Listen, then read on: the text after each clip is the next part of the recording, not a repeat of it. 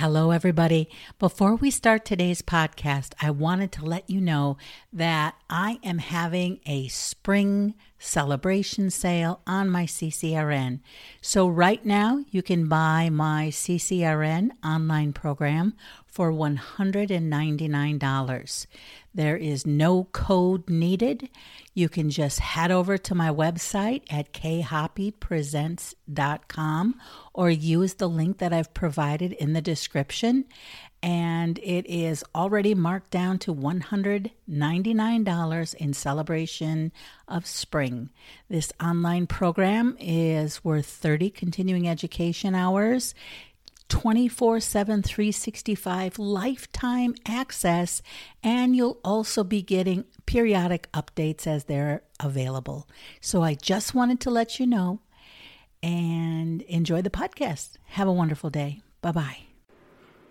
Hello, everyone, and welcome to episode 22 of the CCRN Review podcast series.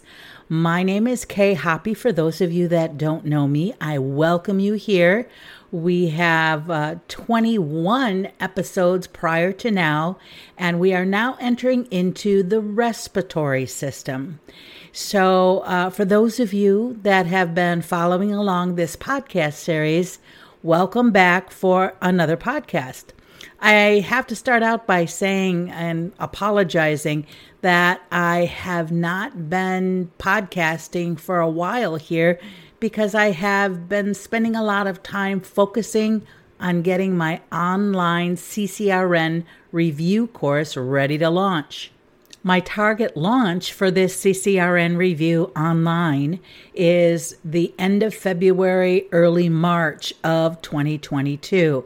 I'm waiting on accreditation for this program. I am anticipating offering 30 continuing education hours that are board approved. So I'm waiting on that approval. And as I said, it will be online, and it includes fully illustrated note-taking guide, fully illustrated slides with me lecturing in the background. And also it includes a mock CCRN exam. The cost for this program is going to be $249, and you can find out the exact launch date in a couple of ways.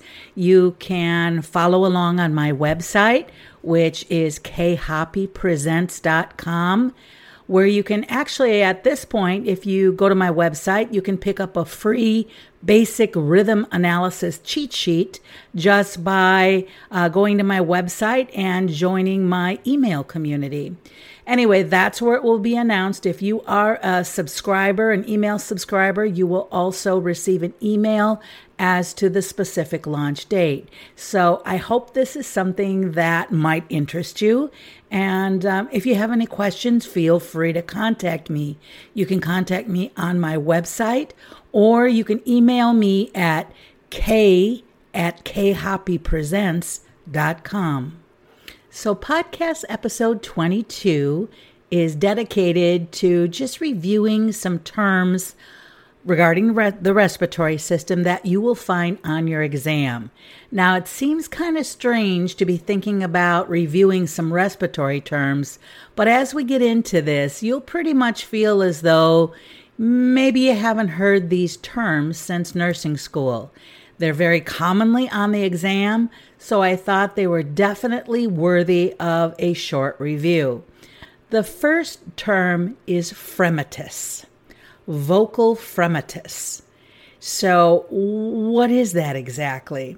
Well, basically, you learned about it in nursing school, and basically you use palpation and also the patient speaking in order to assess for this. So while palpating the chest wall with the ball of your hand, you ask the patient to say 99, 99.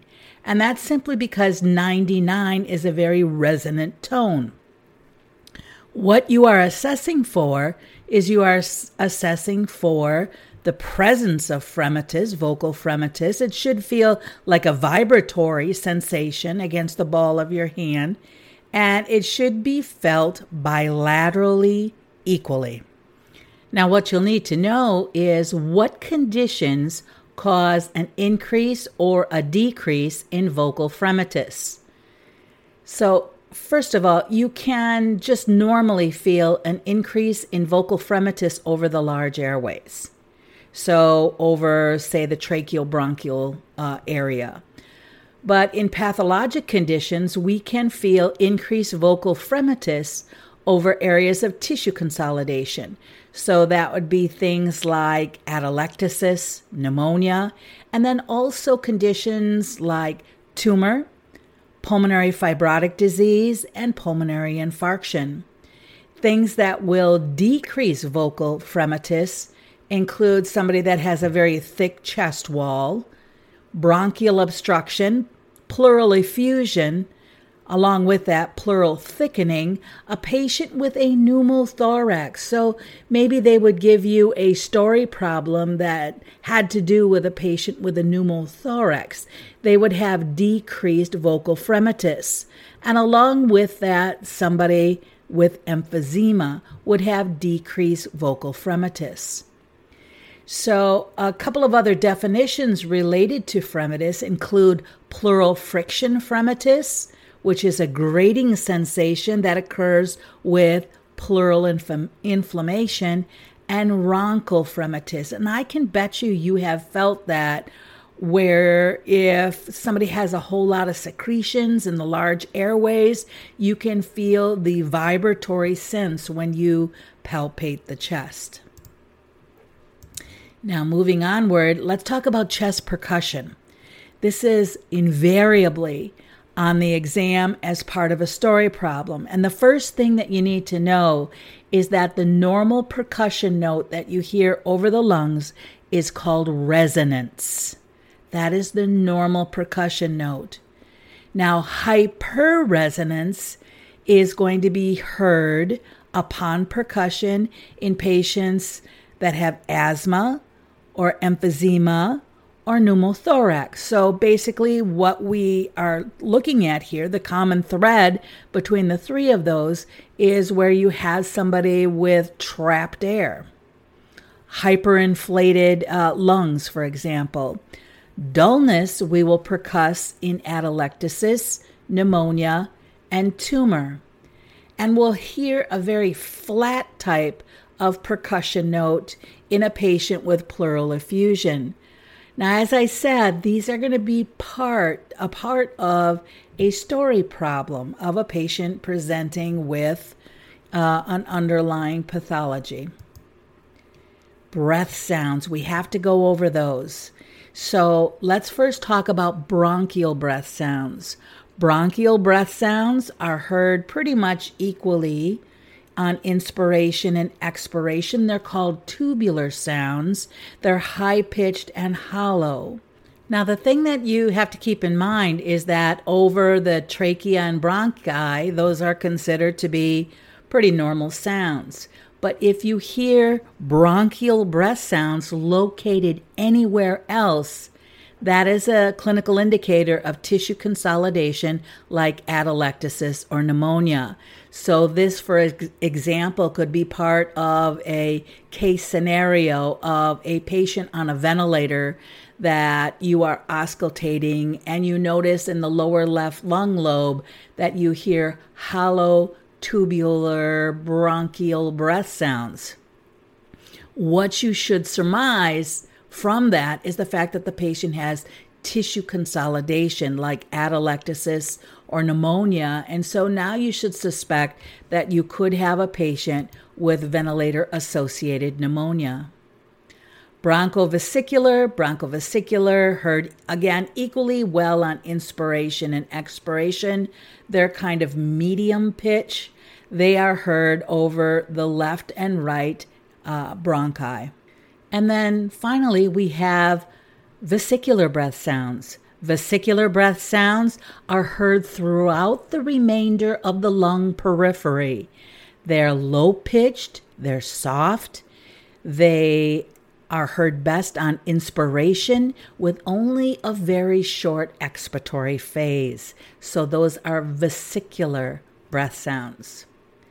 So now we need to get into some voice sounds. Now, again, some of these terms you haven't heard since nursing school, I would guess.